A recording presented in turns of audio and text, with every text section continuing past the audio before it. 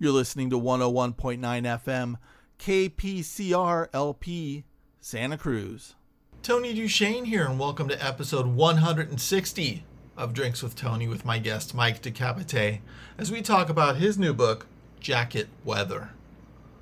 It was a balmy summer day in Alameda, California, in early 2001. This was before we had to go through TSA at checkpoints at the airport. In fact, you can go to an airport bar just to go and get overpriced drinks. It was early 2001 and I walked into the Alameda County Library. I love libraries. They mean everything to me. Books mean everything to me. And sometimes, out of pure delusion, I would look at the books on the shelf that would be near my last name. At the time I thought that one day I might have a book published that could end up in a library. Usually it'd be filed right next to Lawrence Durrell, and I read Durrell's work only because it would be next to where my future book would be, stacked in the shelf at the library. And sometimes I just glided my eyeballs a little further around the section to the left and to the right. Who else would I be in the company of on this shelf? In 2001, I found a book called Through the Windshield by Mike Decapite. I read the first few pages and decided to check it out. After I got home, I devoured the book.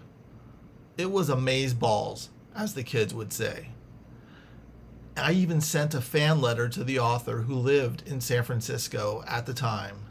And now, 20 years later, Mike Decapite makes his second appearance on Drinks with Tony. And not only do we share shelf space at libraries across the United States, we also share the same publisher, Soft Skull Press. Hi, I'm Mike Decapite, and you're listening to Drinks with Tony. Get on the Drinks with Tony show. Yeah. You're listening to Drinks with Tony. I'm your host, Tony Duchesne. Today on the show, we have Mike Decapite. His new book is called Jacket Weather. It's out now on Soft Skull Press. Mike, how are you? Hey, Tony. I'm so excited. I'm so excited. Oh, now, you came on Drinks with Tony in studio. Do you remember that? About 12 years ago? When you were still in San Francisco. Yeah. That was fun. In the Mission somewhere. Yeah, it was.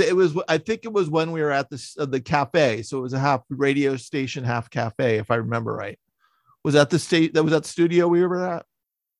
Yeah, but it wasn't opened. We were in a back room somewhere. Right. Yeah. That was us in the dark, dank back room. And I was so excited. So to give the whole story, I found your book Through the Windshield right around when it came published, like 2001, right? Came out in 98. 98. At the very end of 98, though. So okay. And then I found it and I loved it so much. I sent you a fan letter. And that's how we got in contact. When you were doing Cherry Bleeds. Right, exactly. That's aging me a lot. And then now Jacket Weather comes out, and as of right now, in case nothing will probably change. It's my favorite novel of this year. Oh, isn't that great? Thank you. It's one of those, it's one of those books where, as a writer, I go, or even just as a reader, it's just something feels important about it, and I think you just have a. I don't know. I feel like you just did it right, man. That's all I got to say. Well, sometimes it falls in your lap. Sometimes you don't always have the right combination of what you want to write about and how you want to write it. And for what you want to write about to be what you think people want to read about. Sometimes you want to write about what you want to write about, but that doesn't mean everybody's going to be interested. This is a love story. So I figured, like, if I was ever going to have anything picked up by a commercial publisher, I felt like this was my shot. Oh, that's cool. Because I love that it's coming out on Soft Skull, and I feel like tell me if I'm wrong, but I feel like the way you write, it's all like so soulful, and there's almost, I don't know, there's just such a great rhythm to it that I feel like larger publishers would be scared to put out because they wouldn't know exactly what to do with it. And this is one of those books where, you know what, yeah, you don't know exactly what to do with it, but it grabs your heart, which is what I love about Through the Windshield as well. So I agree. And I think that even if a larger publisher had been interested in it, the book might not have been the same by the time they were done with it.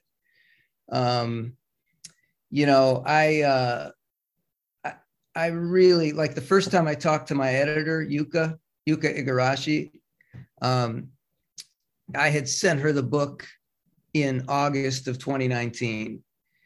And Chris Kraus recommended that I send it to her. Chris Kraus read the book and suggested that I send it to Yuka, which I did. And I didn't hear anything for a long time. Like, to me, it was a long time. Probably to her, it wasn't a long time, but it was, November, by which time I thought, oh, that's a dead issue. I'm not going to hear from her now, And then she wrote and said that she felt like she was the target audience for this book, but she still needed to talk. She had been trying to decide ever since August. She said she read it immediately when she got it, but it had taken her that long to try and figure out whether or how they would be able to publish it. So it wasn't a done deal even then. And the first time so we arranged to talk, and so I left work early so that I could, because I had to take my friend Jane to Costco after work. So I left work early. Costco in the Bronx, or is that? This is Costco in Long Island City. Long Island, all right. In Queens. So anyway, I went downtown. I went to the parking garage where I parked my car, and I'm sitting up on the roof of this garage in the car. Yuka calls, and we talk for so long that now I got to start the car and go get Jane, take her to Costco. So I turn on the engine, and she says, "Oh, are you driving somewhere?" I said, "Yeah, I'm taking my friend Jane to Costco." She said, "Oh, I love Jane." And Jane's a character in the book. So, right away I knew that this was, that this was going to work out. But even then, so we were supposed to talk like a week after that. And even then it was like another several months before I heard from her that she was going to be able, she had permission to do this. So, even when an editor loves it, you never know what's going to happen. Isn't that crazy? Yeah. Now when you said Jane, are these characters, how real are these characters? They're real. Totally real? Everything's real. I mean, it's somebody asked me the other day, what separates this from a memoir, but I never thought of this as a memoir. I only ever thought of this as a novel. I only ever think in terms of a novel. I'm sure it was very similar to you, right? For you, when you're writing Confessions of a Teenage Jesus Jerk, right? You probably never thought of that as a memoir, right? You probably always thought of it as a novel. I mean, the thing sort of dictates its own, dictates its form, right? Yeah, I felt that in order for me to do the story justice, it had to be a novel, and it would have more truth if it was a novel. If it was a memoir, there's an element of heaviness to it that's attached to it, where I think we can lose our we can lose the emotional truth when we're steering too hard into this happened and then this happened type of thing. Yes. So that's a good point. because everything happened. Everything that's in this book happened. But of course, it's not everything that happened, right? Yeah. I mean, what's in there is what I wanted in there to serve what I was trying to say, what I'm trying to get across, right, in this book. So everything happened, but things don't happen in the order that they're happening in the book. The book is nonlinear, basically. So I just think of it as a novel, but using found materials, like you would use found materials in a collage. Nobody would object if you put a real newspaper in a collage. Right. Oh yeah. Oh, this collage has a memoir sense to me and right. everyone around. Right. Is that newspaper a real date? Right. So then do we get to talk about that? You found love again?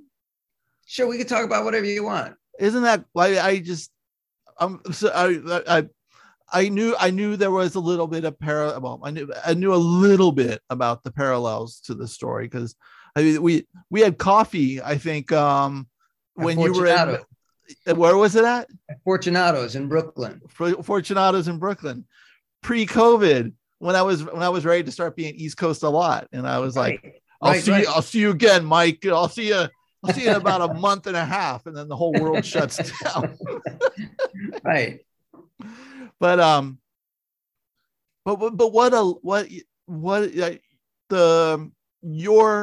the story of your love life at this moment, I found it utterly beautiful. I think as we were talking, I don't remember all the details because I think we were going over both of our love lives, right? Right.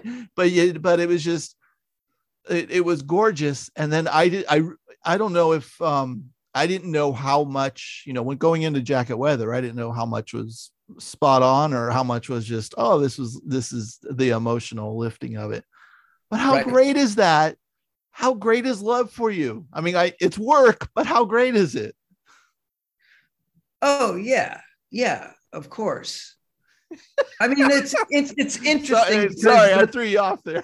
Well, I was just thinking about, before this, I published a chapbook called Creamsicle Blue, mm-hmm. which is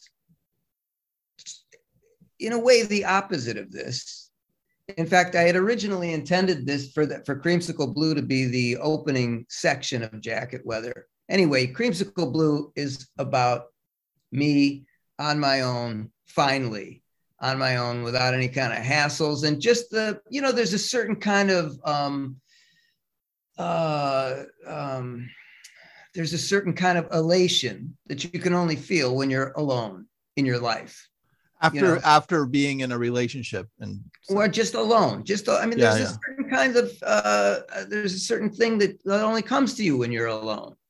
Yeah. And so it's a little bit of a trade-off, right? Mm-hmm. When you become involved with somebody, it's a worthwhile trade-off.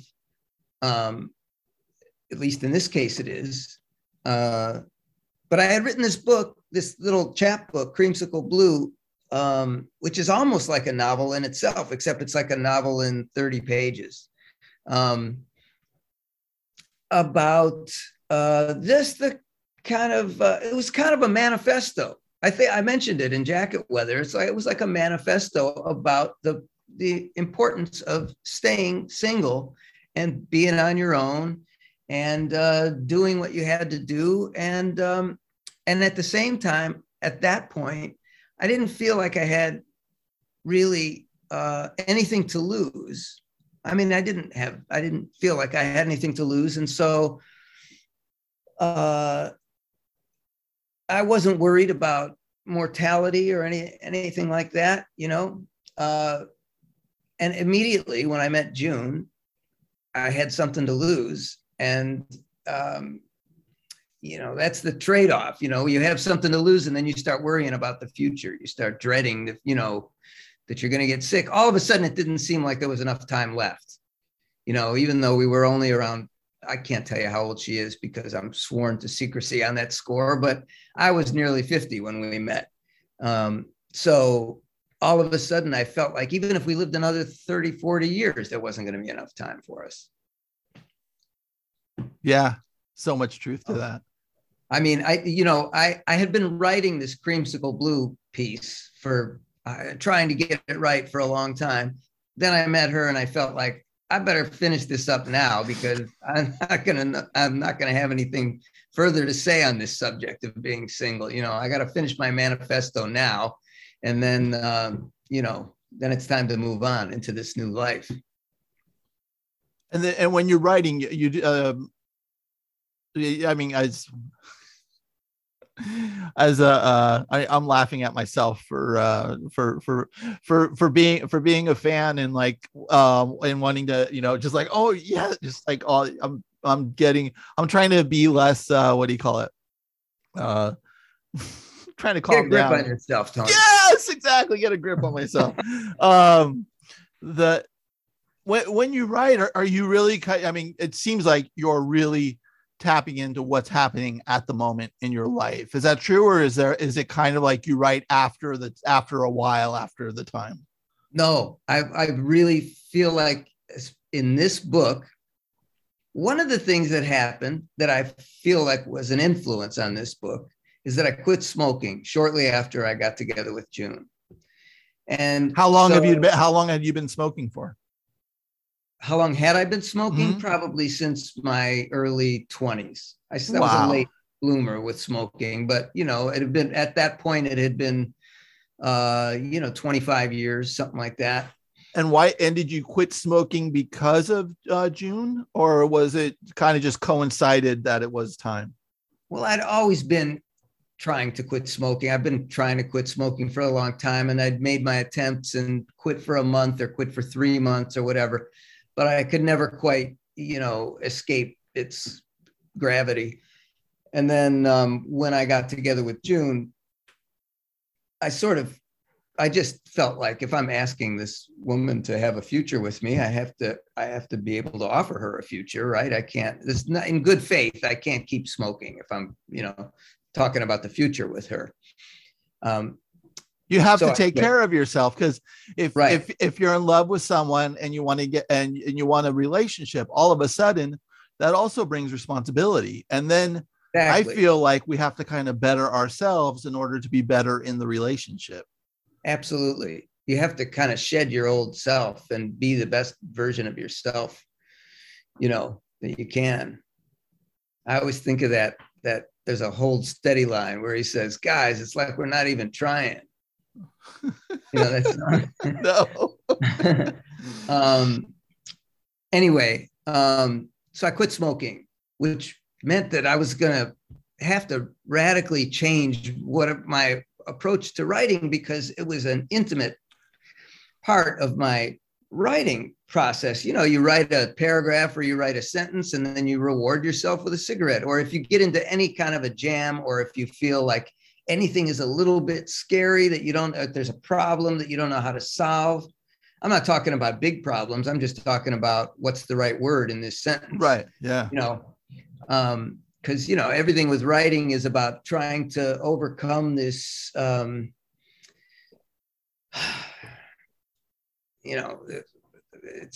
it's about trying to make it easy, and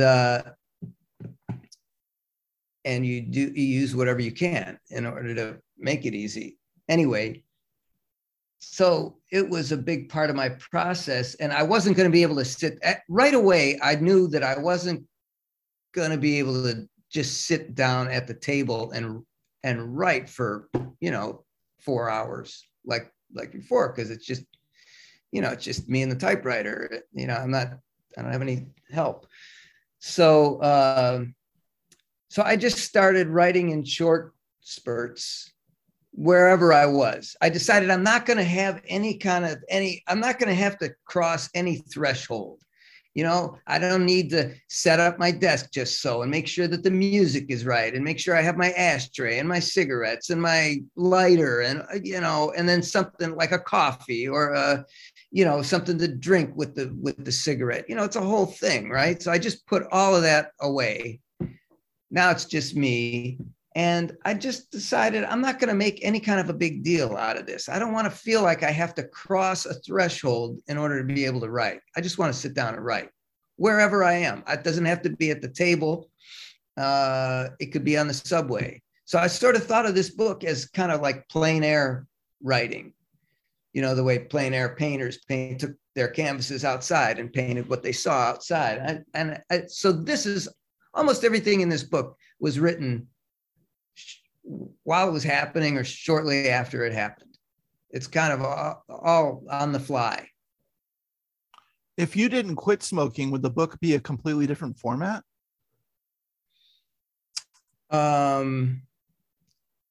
That's the existential question. I'm essentially asking, is there God?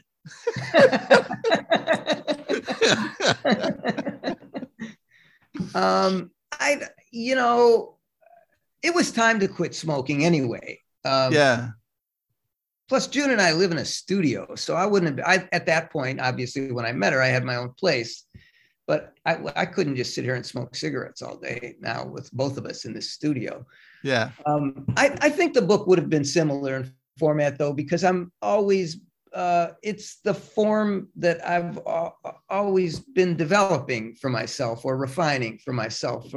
Everything I've written is similar to this form. This might be a refinement of it, but everything I've written alternates little bits of narrative, pieces of dialogue, observations about the weather. That's something that goes back to the earliest things I wrote. The first thing I ever wrote when I was about 18, somebody told me, if you want to be a writer, you should keep a journal. But I decided that I was going to keep a journal, but I was going to write it on the type. I was going to type this journal and think of it as a book, like I was writing a book in real time. And it would be a novel when I was finished with it. And you don't have something to report every day. Some days you just want to talk about the clouds. So that became the template for everything I've written since, just very naturally. It wasn't, I didn't sit down and formulate that. Just kind of, it's my form. And I love the dialogue at the gym. It's something that like, if teaching writing or, so-called formula, the first thing would be, why are we at the gym? What's the purpose of this? How is this moving forward? And it's just like, the book wouldn't be the same if we didn't go to the gym and have these dialogues. Right. Those questions, those are valid questions if you're teaching writing. Yeah. But those questions all sort of are irrelevant if you look at the book instead of as a novel or whatever your idea of a novel is, and look at it instead as a fabric or a mosaic, then those conversations with people at the gym, these same characters who pop up for no particular reason, become design elements.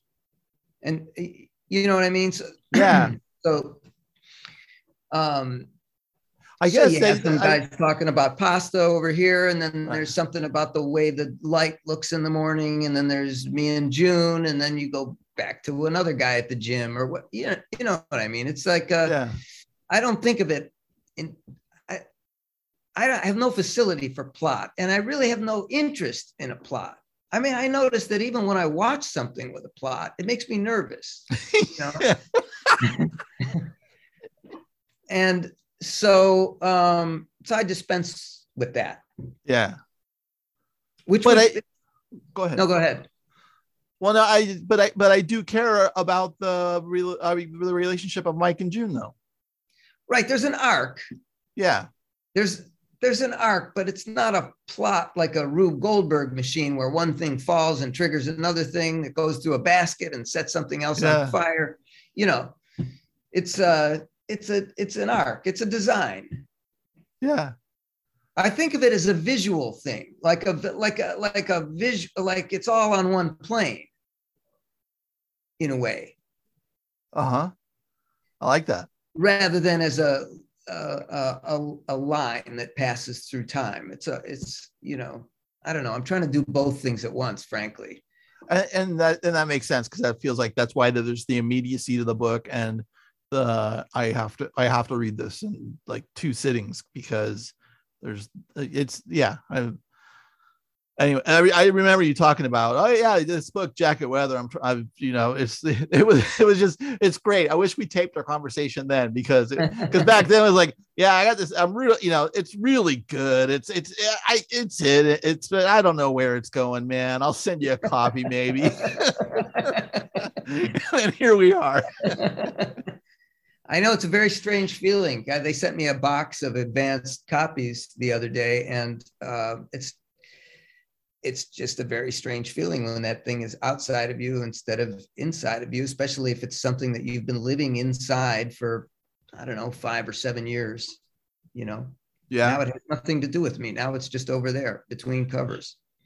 Isn't that weird? I think people feel, well, and even I thought this was the case. You get a book come out and there's a parade down the street for you, and everyone realizes that you're really a writer, and it's just, no, there's a book over there and there's some stuff written in it. And it's kind of like, oh yeah, that's nice. And then it's almost like for me, it's like, I still don't know what to do about that. Right. You can't rest on it in any way. It's hard even to really be proud of it, because the person who did that is the person who did it yesterday or last year. Right. I mean, it's not you. It doesn't stop you doesn't mean you don't have to write again. And right. When you have to write again, you start all over again. I mean, every time you sit down to write, it's like you never wrote before. I don't feel like, I mean, I've learned things about writing, but I don't start out on something new with any assurance that I'm going to reel it in. That I'm going to bring it in, that I'm going to get, that I'm going to be able to finish it or get it to work. So when you started Jacket Weather, and your relationship is, I don't know how far along you were in love and in your relationship. Pretty new. It was still pretty new. When you were writing it, did you kind of see an end to it, or were you like, okay, this is kind of a cool thing and I don't know how far it's going to go? I think I thought of it as a novella. I thought, I'm just going to make this little novella. It'll be 100 pages or 120 pages, and it'll be a very kind of light little thing. I mean, it is still light, but it's twice as long as I expected it to be. I think what I did is I spent a few years just writing things down as they happen and taking notes, with the idea that somehow all these notes and bits of conversation and, shots of the weather were all going to cohere into something on their own. And, after a few years of that, I realized these are not going to cohere. Where did you ever get that idea? You have to put them into something, right? So I sat down and put them into some sort of a first draft. And then after that, I wrote every day. I worked on it every day. But even then, it was another few years. Yeah. And probably, I think this draft now that was published is the 10th draft of it. So, it wasn't easy. It was fun, but it wasn't easy. It's like you look at something that you wrote and you think, that's amazing. I just sat down and wrote that. Even though you didn't sit down and write it, you just spent 8 years working on it, or however, you know what I mean? Oh, all too well. Yeah, and it's the breezy writing that's the hardest to write. If it's like Ulysses, and or something where it's just like, oh wait, there's this deep and dense, and that's not the hard stuff to write. Is when we forget we're reading a novel and we're just in it, and it's right. Just breezy, and it seems like, oh, I could have written this in 6 hours as well, and those are the hardest ones. Right. Yeah, I remember.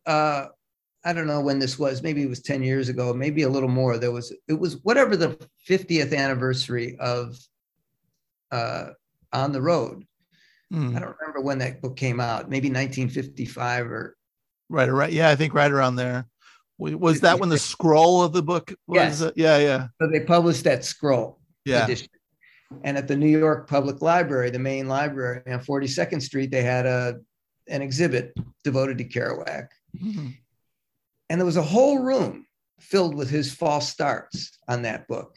You know, everybody knows that he sat down and wrote that book in 6 weeks or however, it wasn't even 6 weeks. It was a couple of weeks, however little time. That's the legend, right? That everybody knows that he wrote this book in 2 weeks on this roll of butcher paper.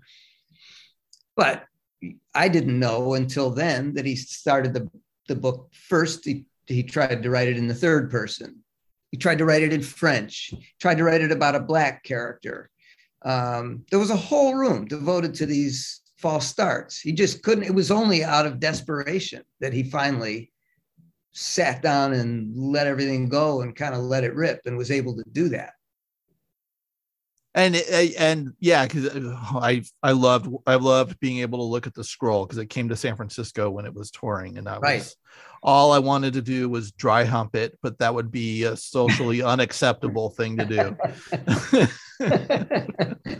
But yeah, it's, you know, oh yeah, he banged it out. The legend, he banged it out in however many weeks, but you know, it's how many journals did he write? How many notes did he get even before he got to the false starts?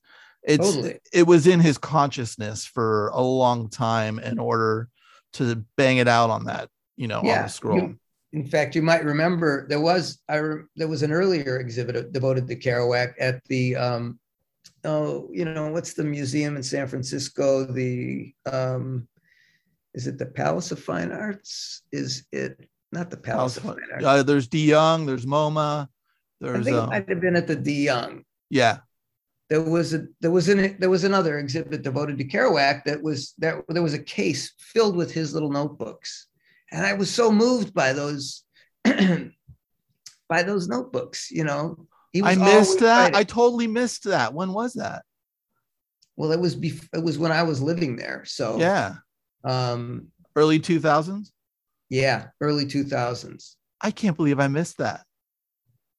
I just became disgusted with myself. I know you were telling a sweet story, but I became utterly disgusted with myself for not seeing it. Oh, but now you made me question whether or not that was even in San Francisco. Oh no, you're probably right. I'm just that's just something that maybe it was a very drunken few weeks I was having at the moment. I don't know. I'm going to look that up. I think there's a museum that's in Golden Gate Park, right? Oh, the Golden Gate Park one is not the, let's see. The one in Golden Gate Park is it? Yeah, maybe it is the De Young. I can't remember. Anyway, he had all of these little leather notebooks that he carried around with him. And it was very moving to see that he was. How sexy is that? Always writing. And at the exhibit in New York, there were 2 rooms devoted to sports writing that he did as a kid. Did you ever see that stuff? No. It's amazing. He was this lonely kid who came home every day after school. He invented a type of baseball game that he could play on a tabletop using like a folded up piece of paper. I don't know how he played the game, with a marble or something like that. But he completely invented 2 baseball leagues. Every team, players on the teams, and he would have these teams play each other and then write about them. He did the same thing with the horses. He had a long board that he set up like a ramp, and he would roll these different sized marbles down this board, right? And whichever one got there first was the winner, representing this horse. And he would write about the horse and the race, and he would write about the trainers and the owners, and he wrote maybe 1 million words already by the time he was 16. Wow. Like a machine. Yeah. Yeah. And wasn't he like a football dude too? He was on the football team and stuff. Yes. He was the guy that would have kicked my ass in high school. Nah. No, his friends would have. His friends would have found me. He would have held back and went, "Oh man, who am I hanging out with?" Yeah, that's so. What does June think of all of this? Because she's part of the narrative, and now the narrative's coming out there. That there's got to be some like maybe it was a mistake there, Mike. I think. I think she feels exposed a little bit. And I don't think she was even thinking too much about that until somebody, I can't remember where this review was, but somebody referred to her as neurotic, like all New Yorkers. Oh, no. In fact, June isn't neurotic really at all. She's one of the least neurotic people I know, but people think that about New Yorkers, especially Jewish New Yorkers, because they've seen Woody Allen movies. So they think every New York Jew is neurotic. And marries their Korean stepdaughter. No, I'm kidding. That was bad. So she, and this review quoted her from the book, but that's also quoting her. And so I think that sort of gave her a little pause, like, wow, I'm really kind of exposed here, and this person is judging me. So I think she's a little nervous about that.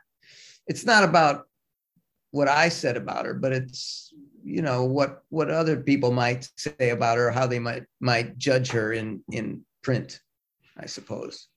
Yeah, because I feel like when there's a book out there, it's becoming part of the collective story of essentially of humanity, not to go too wacko on it, but we're adding to the mythology. So now she's added to the mythology of sorts. Right. She's part of that fabric now. When did you let her read a copy of the book? Probably not until, I'm not sure exactly, but probably not until the third draft, something like that, until it was something that sort of hung together, as a book and wasn't just a collection of notes. Third or fourth draft, something like that. Maybe even later, maybe the fifth draft. And she didn't have any problem with it at all.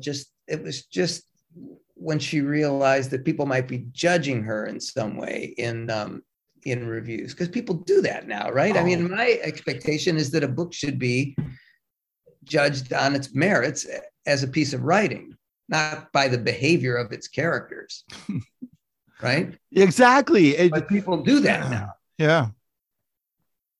You can get yourself in hot water as a writer if your character is expressing a controversial view. It's like you're saying it. And yeah, exactly. And you're just like, no, this is actually things that happen in real life, but I'm working on these characters and this is what they do. And sometimes, there's a dark side to everybody. So why not go ahead and dive in and see what happens, on the page, not in life. Right. We can go kill an enemy on the page. We can't do it in real life. So right. But yeah, poor June, she's got more of that coming.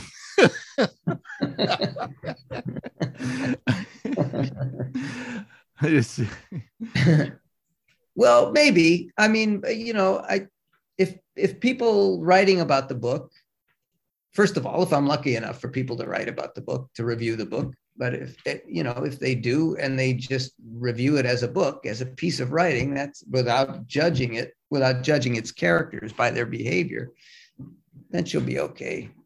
Yeah, I bet but some of these writers want clickbait. How do we angle this?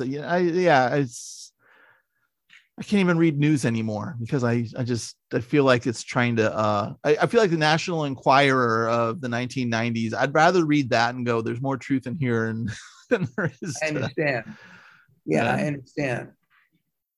I have to make a choice every morning, even though I get up and turn on the computer and I read maybe Heather Cox Richardson's column or start to every morning. But it's 5 o'clock in the morning. Do I really want to read about Mitch McConnell at 5 o'clock on the, at dawn of a new day? Do I really want to poison it by reading about, politics? I don't know what the answer is, but anyway, it's always a choice whether or not to, keep abreast of what's going on or to, to keep a clear head. As clear as we can. Right. Yeah, it's intrigued me, especially, as I've had time to sit alone in pandemic, the idea of politics kind of almost being like, I never realized how much we have to talk about other people. And I read psychology books and I'm like, you're supposed to do that. You're supposed to talk about your friends and your friends of friends. And we gather stories. If we weren't in a information technology thing, if we were around the villages, we would talk about the village we just went to and how we talked to Joe at the village. And Joe's out of his mind because Joe doesn't cook his deer all the way. He just goes at it raw. And then everyone's like, really? Joe does that? But it's like a need in us to do that and kind of and have that discourse. And I think what's happened is now that discourse is, it's celebrity and it's politicians where we're talking about that, but we're kind of getting the vibe of our friends. It's like, oh my God, can you believe what's happening with Britney Spears? And then you talk about Britney Spears because it's a collective person that you both know. And in the end, I think we lose the collective thing of like, hey, we got to talk about Pete Simonelli. What about that band, The Enablers, who I love? It's just, and I know, and you added him to your acknowledgements, but that's something where it's like, how's Pete doing? Oh, he's doing all right. He had a rough time and blank, blank, blank. And then it's just like, really, why did he have a rough time? And all I want to know is about that. And I think that's probably a little healthier. And the next time I see Pete, I go, hey, dude, Mike was telling me about, blank, blank, blank. And I'm like, that guy, Mike, he doesn't know what he's talking about. And, but it's this just circle of, I guess, constant need we have as creatures to smell each other's butts. And then if I didn't know how to speak, I'd smell your butt and go, oh yeah, Pete was there. And how's June? And you'd smell mine and be like, oh, you don't need to know, so. Yeah. They just reissued they're just about to reissue one of those Enablers early, and maybe their first record. Speaking of Pete Simonelli, I'm good. I am going to pre-order it because I had it in San Francisco, but I lost a lot of my records in San Francisco and I need that back on vinyl. Yeah. Yeah. So what you were now with Through the Windshield that you published that, was that you had a publishing project you put together with your father. Was that right? If I remember right? It wasn't with him, but I published 2 of his novels in one book. I wrote Through the Windshield in the 80s, finished it around 1990 and couldn't find anybody to publish it. And so then I decided to do it myself in around it came out in 1998. It wasn't as easy to do then. Which is a good thing because I think good writing gets through when it's not easy to do. Now it's just like you put it out. When someone says, "Oh, I put it out myself," I go, "Ah." Yeah, now it's a little too easy. I know what you did. You hit enter on something. You went through this process, and no one edits anything, and it's right. Yeah. So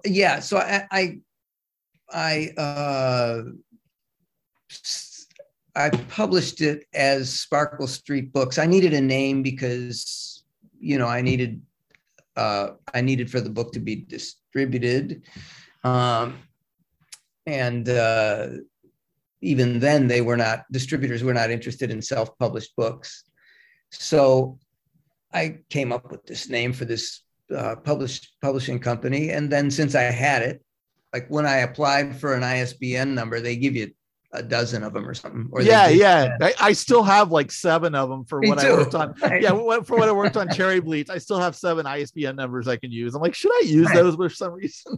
Yeah, I still have them too on like a computer printout, like the old kind of computer paper that's, the green and white stripes with perforations on the side. Yeah, the dot matrix. Dot matrix paper, right.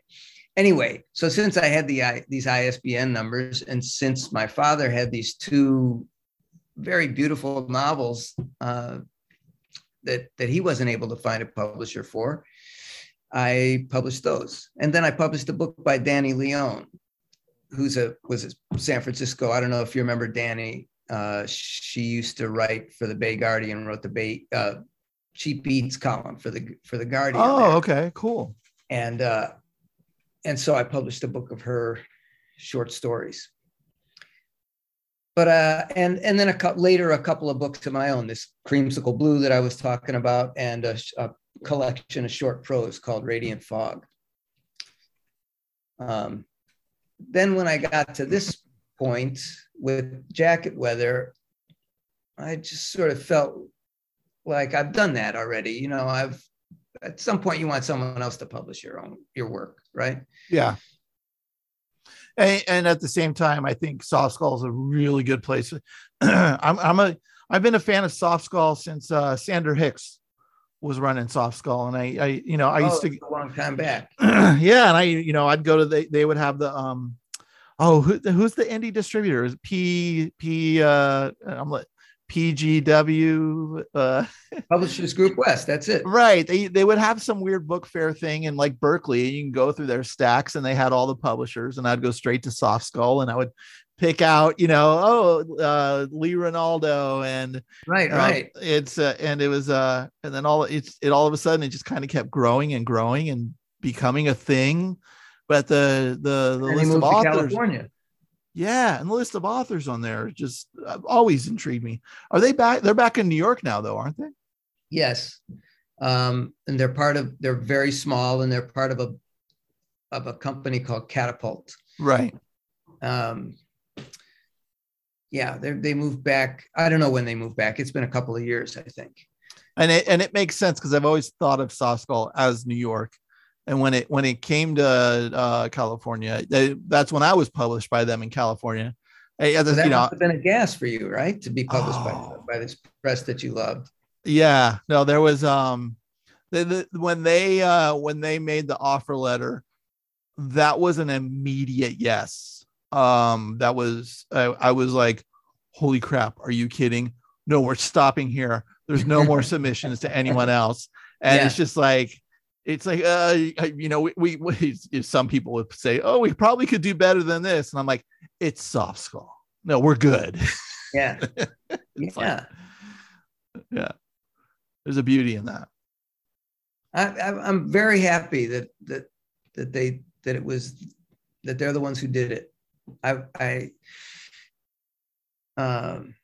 not only because Yuka is such a sympathetic editor, but everybody I've dealt with there, the press people the publicity team is very motivated and very sensitive and very interested and excited. And, of course it isn't always that way. And so I feel like I'm in really good hands, and that if this book isn't, if something goes wrong with this book, or if nothing happens for this book, it's not going to be their fault.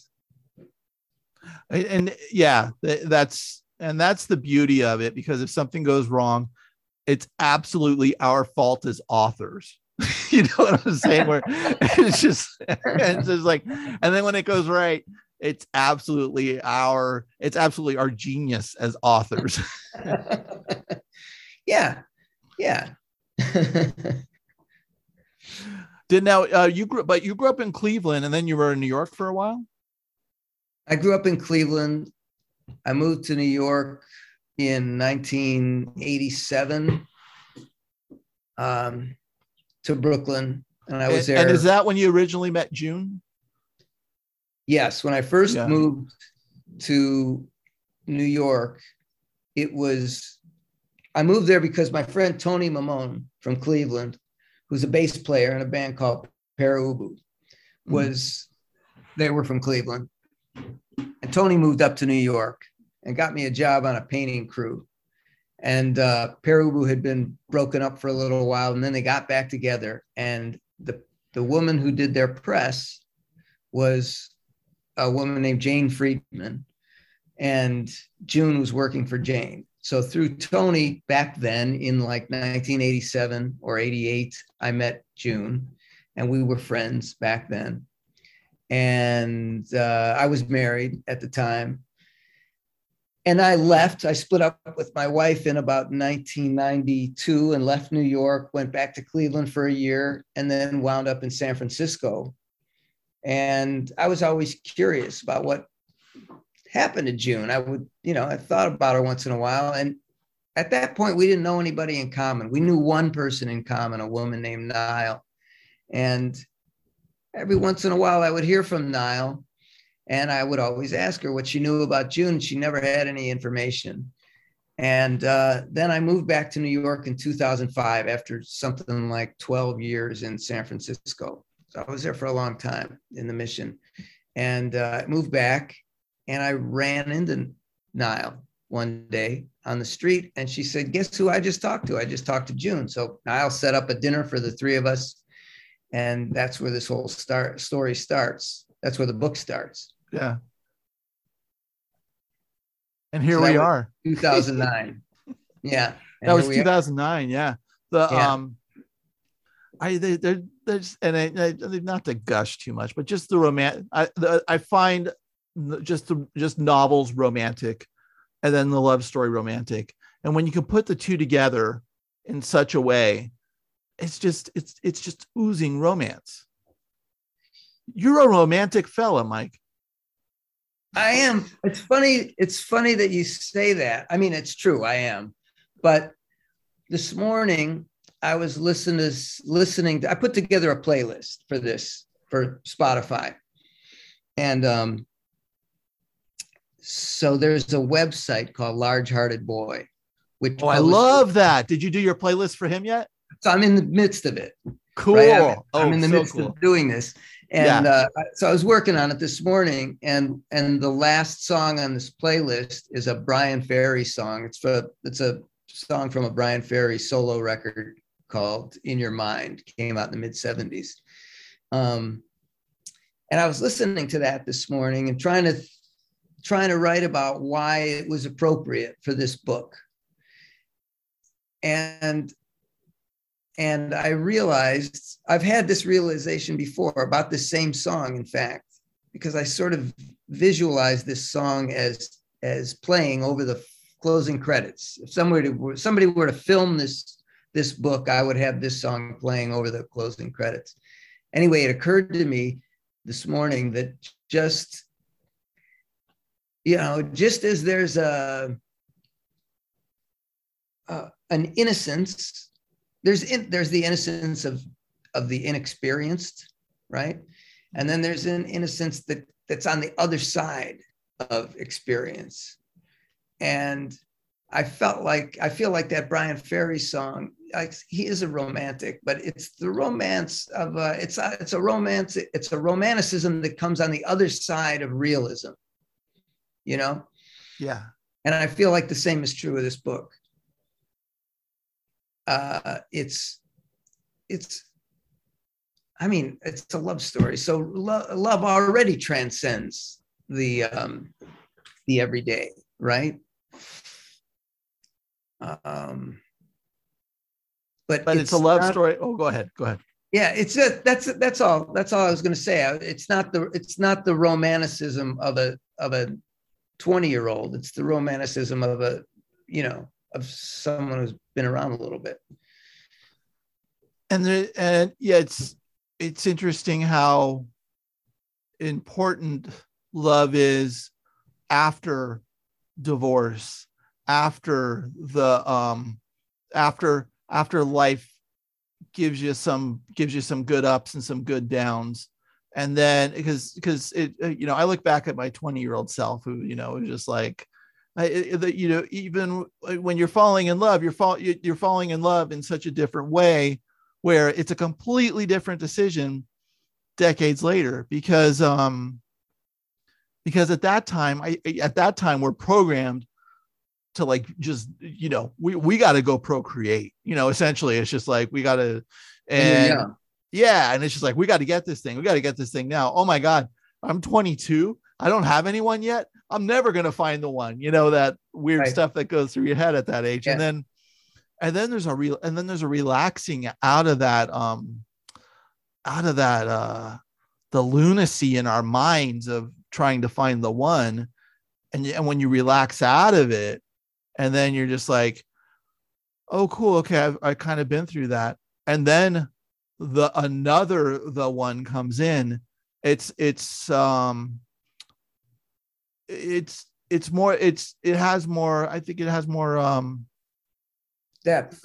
Yes. Thank you. Yeah. The depth and importance is a little more there, as well as like kind of the non-importance of, hey, we've been through this. Here we are.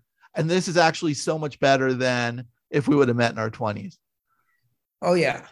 Yeah. We talk about that a lot, in fact. Yeah. You sort of take things for granted when you're too young, and you're selfish in a way when you're young, in a way that you are maybe less so when you get older. And so, at a certain age, part of why you don't want to get involved with anybody anymore is that you don't want to hurt anybody anymore. You don't want to cause any more damage. You don't want like your whole past is nothing but wreckage. Who wants it? You just want, which is part of the appeal of staying single. And maybe part of why you treat it better when it comes around again. Yes. Yeah. And if it does, because when it does, then it's like, oh, wow. Okay. Here's this again. Wait, I got to step up. What? Right. But it's still like a whole different life overnight. I mean, I remember that vividly, that sensation of waking up in the morning, kind of still in your old life, and then realizing, oh no, I'm in this whole new life now. I have, you know what I mean? A feeling where you sort of, I don't know, my usual state would have been to wake up every morning and assume the burden of my past. Everything I got wrong or whatever. It's not conscious, but it's,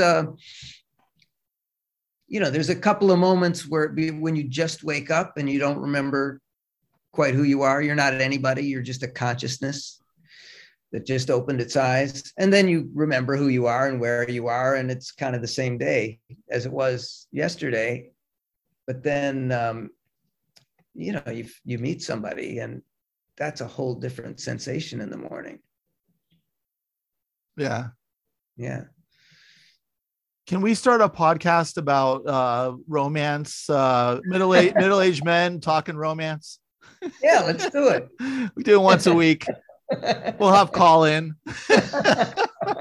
We'll appeal to women 18 to 25 because they'll want to know exactly what it takes for, to get their men to be more mature. That's a great idea. Yeah. And demographically wise, they're the ones that spend most of the money. So I think we'd get some cash on that too. Hey, Mike, thanks. Do you listen to a lot of podcasts? Do I listen to a lot of them? Yeah. Not really. I'll listen a little bit to, I listen more to like, Bill Burr and, stuff like that. I guess cause but I also listen to like meditation podcasts and, and I like the things about the brain and, what's, I want to know that. And yeah. How about you? No, not much. If I have to drive a long way, I do. I listen to them in the car sometimes, but not really at home. I haven't really found a place for them. It's so great for the long drives, especially the San Francisco to LA drive, because if you're stuck on radio, it's like, Christian, here's Jesus for your life for like 4 hours, but you got a podcast, you got different podcasts that are actually, you've curated yourself, because there's so many great like talk shows out there. Sure. It's, instead of listening to I don't know. Yeah. Faster, than music, because music, it's a new song every 3 minutes or whatever. And so, after 7 hours of that, it's you're exhausted, but you could listen to a podcast and you don't want to get out of the car when you get there because you want to hear the end of the podcast. Yeah, those are the good ones. I've had that where back in the days when I used to have to commute over to UCLA, and I'd be listening to a podcast and there'd be 10 minutes left, and I'm like, I'm stuck in this car because I got to listen to this, and then I'm gonna have to run to class, so I'm not gonna be late, but I'll be the sweaty guy who actually got to the end of it.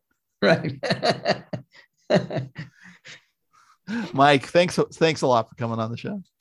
Thank you, Tony. It's been fun.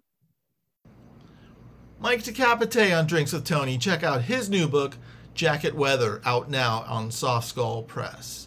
Next week on the show, we have Reba Morel chatting about her new book, Making It, What I Got Away With in Hollywood. She's interviewed everyone from like Harrison Ford to Owen Wilson, so stay tuned for that. It's going to be a lot of fun. I'll see you next week. Keep supporting your local libraries and reading books. They are the secret potion that fills our souls. You're listening to 101.9 FM, KPCR LP, Santa Cruz.